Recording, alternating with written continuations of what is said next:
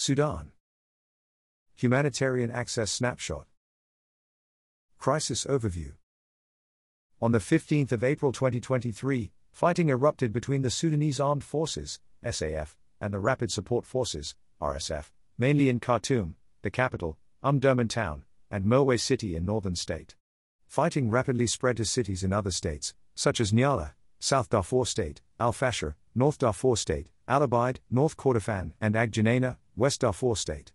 As of the 29th of April, fighting had killed at least 410 civilians and injured more than 2,000, with numbers likely to increase as the fighting continues. The fighting has displaced more than 75,000 people internally across Sudan, and 580,000 are projected to have crossed the borders to Central African Republic, Chad, Egypt, Ethiopia, Eritrea, and South Sudan. Damage to critical infrastructure has been severe, especially in Khartoum, where more than 60% of healthcare facilities have closed as a result. Only around 15% of Khartoum's healthcare facilities were operating at full capacity as of the 28th of April. Fighting has severely restricted humanitarian access. After the targeting of aid workers and facilities, humanitarian organizations have suspended their operations in most parts of Darfur. In Khartoum, consistent fighting has stalled international operations, especially after armed clashes in the airport area delayed aid flights. As of March 2023, nearly 16 million people, including 1.1 million refugees, were already dependent on humanitarian assistance in Sudan. Before the most recent displacements, Sudan was already hosting more than 3.7 million IDPs as of August 2022, mostly in Darfur and Kordofan regions. The conflicting parties had agreed on a temporary ceasefire, which started on the 25th of April. The ceasefire was then extended for 72 hours beginning the 30th of April. Despite this, as of the 1st of May, there were reports of clashes and airstrikes, and the insecure environment continued to challenge humanitarian access. Since the beginning of the conflict between the SAF and the RSF, several incidents of looting and supply chain disruptions have caused humanitarian aid shortages. On the 30th of April, the first aid flight landed, with the International Committee of the Red Cross bringing 8 tons of medical supplies and equipment into the country. On the 1st of May, the World Food Programme announced lifting the temporary suspension of operations in Sudan that started on the 15th of April. Humanitarian access in Sudan after the 15th of April.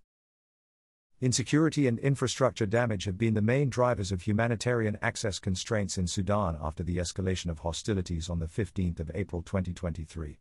Access constraints in Khartoum and surrounding areas differ from those in Darfur region. Aerial bombardments, as well as significant roadblocks and movement restrictions, affect Khartoum. These constraints have led to a lack of access to food, water, and healthcare for the people affected and the relocation of the humanitarian staff to Port Sudan, where organizations have established new hubs.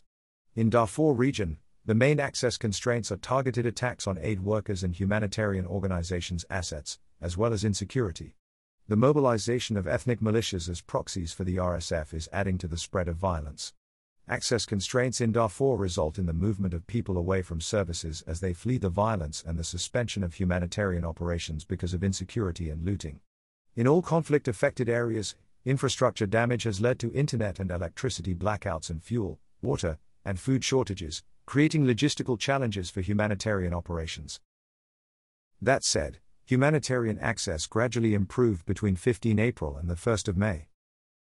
Sudan's long legacy of civil war has consistently created multiple humanitarian access challenges. Before April 2023, the post-military takeover in October 2021 that established a military government dominated the context. The unstable political situation made humanitarian access challenging, with the economic crisis driving heightened levels of need. Insecurity throughout 2022, especially in Darfur region, continued to signal that further violence remained likely even while high-level negotiations seemed to provide a pathway back to a civilian administration. Pillar 1. Access of people in need to humanitarian aid. Following the recent clashes, road and airport closures resulting from the conflict have restricted people's movement away from conflict-affected areas to seek safe access to humanitarian aid and other services. Some neighboring countries initially closed their border crossings from fear of insecurity. Reports indicate that most of the fighting in Khartoum and other state capitals, such as Al-Fashir, Al-Abaid, and Nyala, happens along major roads. Commercial airspace is closed until 13 May, and airports across the country are not functioning, including Khartoum International Airport, which suffered some damage from the armed clashes. As a result, airlines have cancelled commercial flights to and from Khartoum International Airport. The Port Sudan Airport in Red Sea State has not suffered any damage from the clashes, but it is only operational for military purposes. Civilian evacuations are operating through the Port Sudan Airport, but a permit from the Civil Aviation Authority and the approval of the SAF are required for civilian flights. Following an escalation of hostilities in Darfur region, people have attempted to cross the border to Chad. Some reports indicate that Chad initially closed its borders, but as of the 1st of May, people were entering Chad, and the borders were open. Sudanese people attempting to reach Ethiopia report that the journey is very dangerous because of insecurity on both sides of the border. Ethiopia only allows Sudanese with visas to enter the country, but otherwise, its borders are closed. It is unclear if there are any irregular crossings to Ethiopia. People have also experienced many delays in crossing to Egypt, with the added difficulty of traveling without food or water. Pillar 2. Access of humanitarian responders to the affected population. Most humanitarian organizations face movement restrictions in conflict-affected areas, mainly because of insecurity, limiting their ability to reach people in need. Aid workers caught in the crossfire and the looting of humanitarian organizations' assets have also affected humanitarian access. Some organizations continue to provide services, especially medical assistance, in the affected areas when possible. Humanitarian operations continue in other states, such as Blue Nile and White Nile, where there have been fewer reports of armed clashes. There are an estimated 100 international and local organizations across Sudan. Since many have suspended operations, grassroots committees and civil society organizations, such as the Sudanese Doctors Association, have been responding to needs. In non-conflict affected areas, humanitarian organizations could face further difficulties in implementing their operations once aid supplies run out while airport and road closures continue.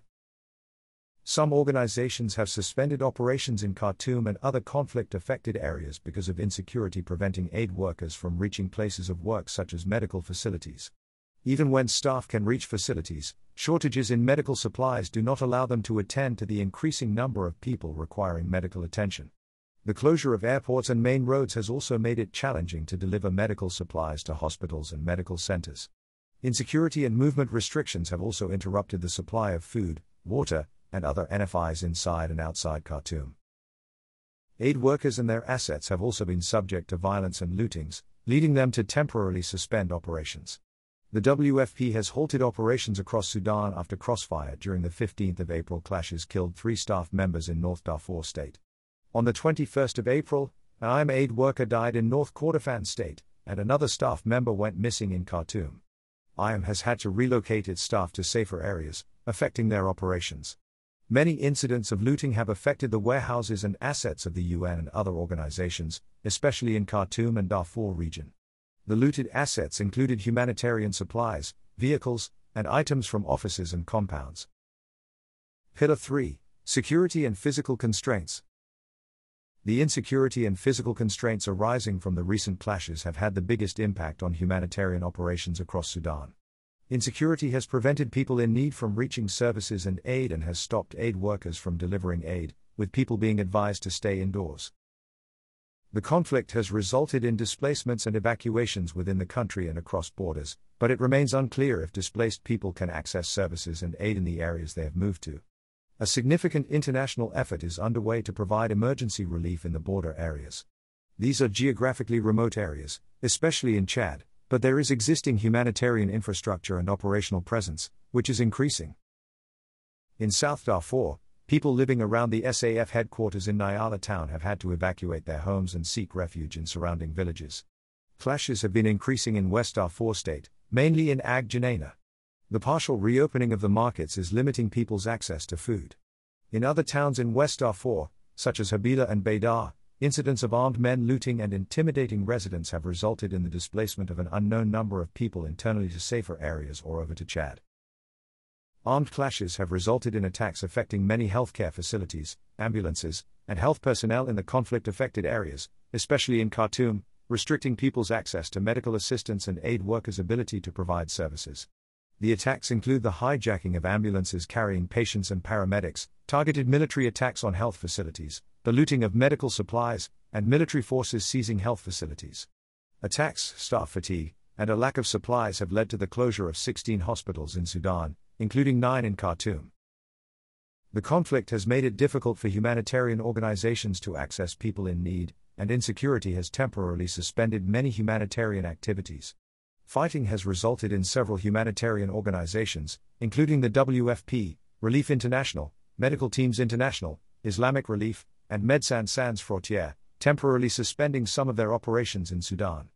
The WFP suspended their operations following the death of 3 of their aid workers and significant damage to a UNHCR's aircraft during an exchange of gunfire in Khartoum, affecting their ability to move staff and aid workers across the country.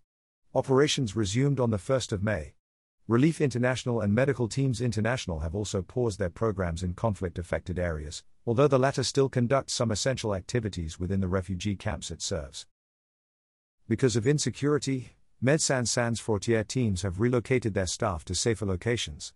UNHCR has also suspended its activities for staff safety. Extreme insecurity has caused Islamic Relief to suspend operations in most of Darfur, Khartoum, and North Kordofan. The conflict has also led many UN and other international organizations to temporarily relocate their international staff to Port Sudan in Red Sea State, limiting their ability to respond to needs. The conflict and infrastructure destruction have caused a shortage of fuel and electricity, resulting in a scarcity of vital resources, such as food, water, medicine, and other supplies. Transportation costs to leave conflict-affected areas have risen sharply, and infrastructure damage has disrupted communication systems.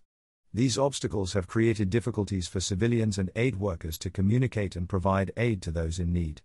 Humanitarian organizations such as the Danish Refugee Council and the Norwegian Refugee Council have reported challenges in planning, logistics, and communication because of internet blackouts and fuel and electricity shortages.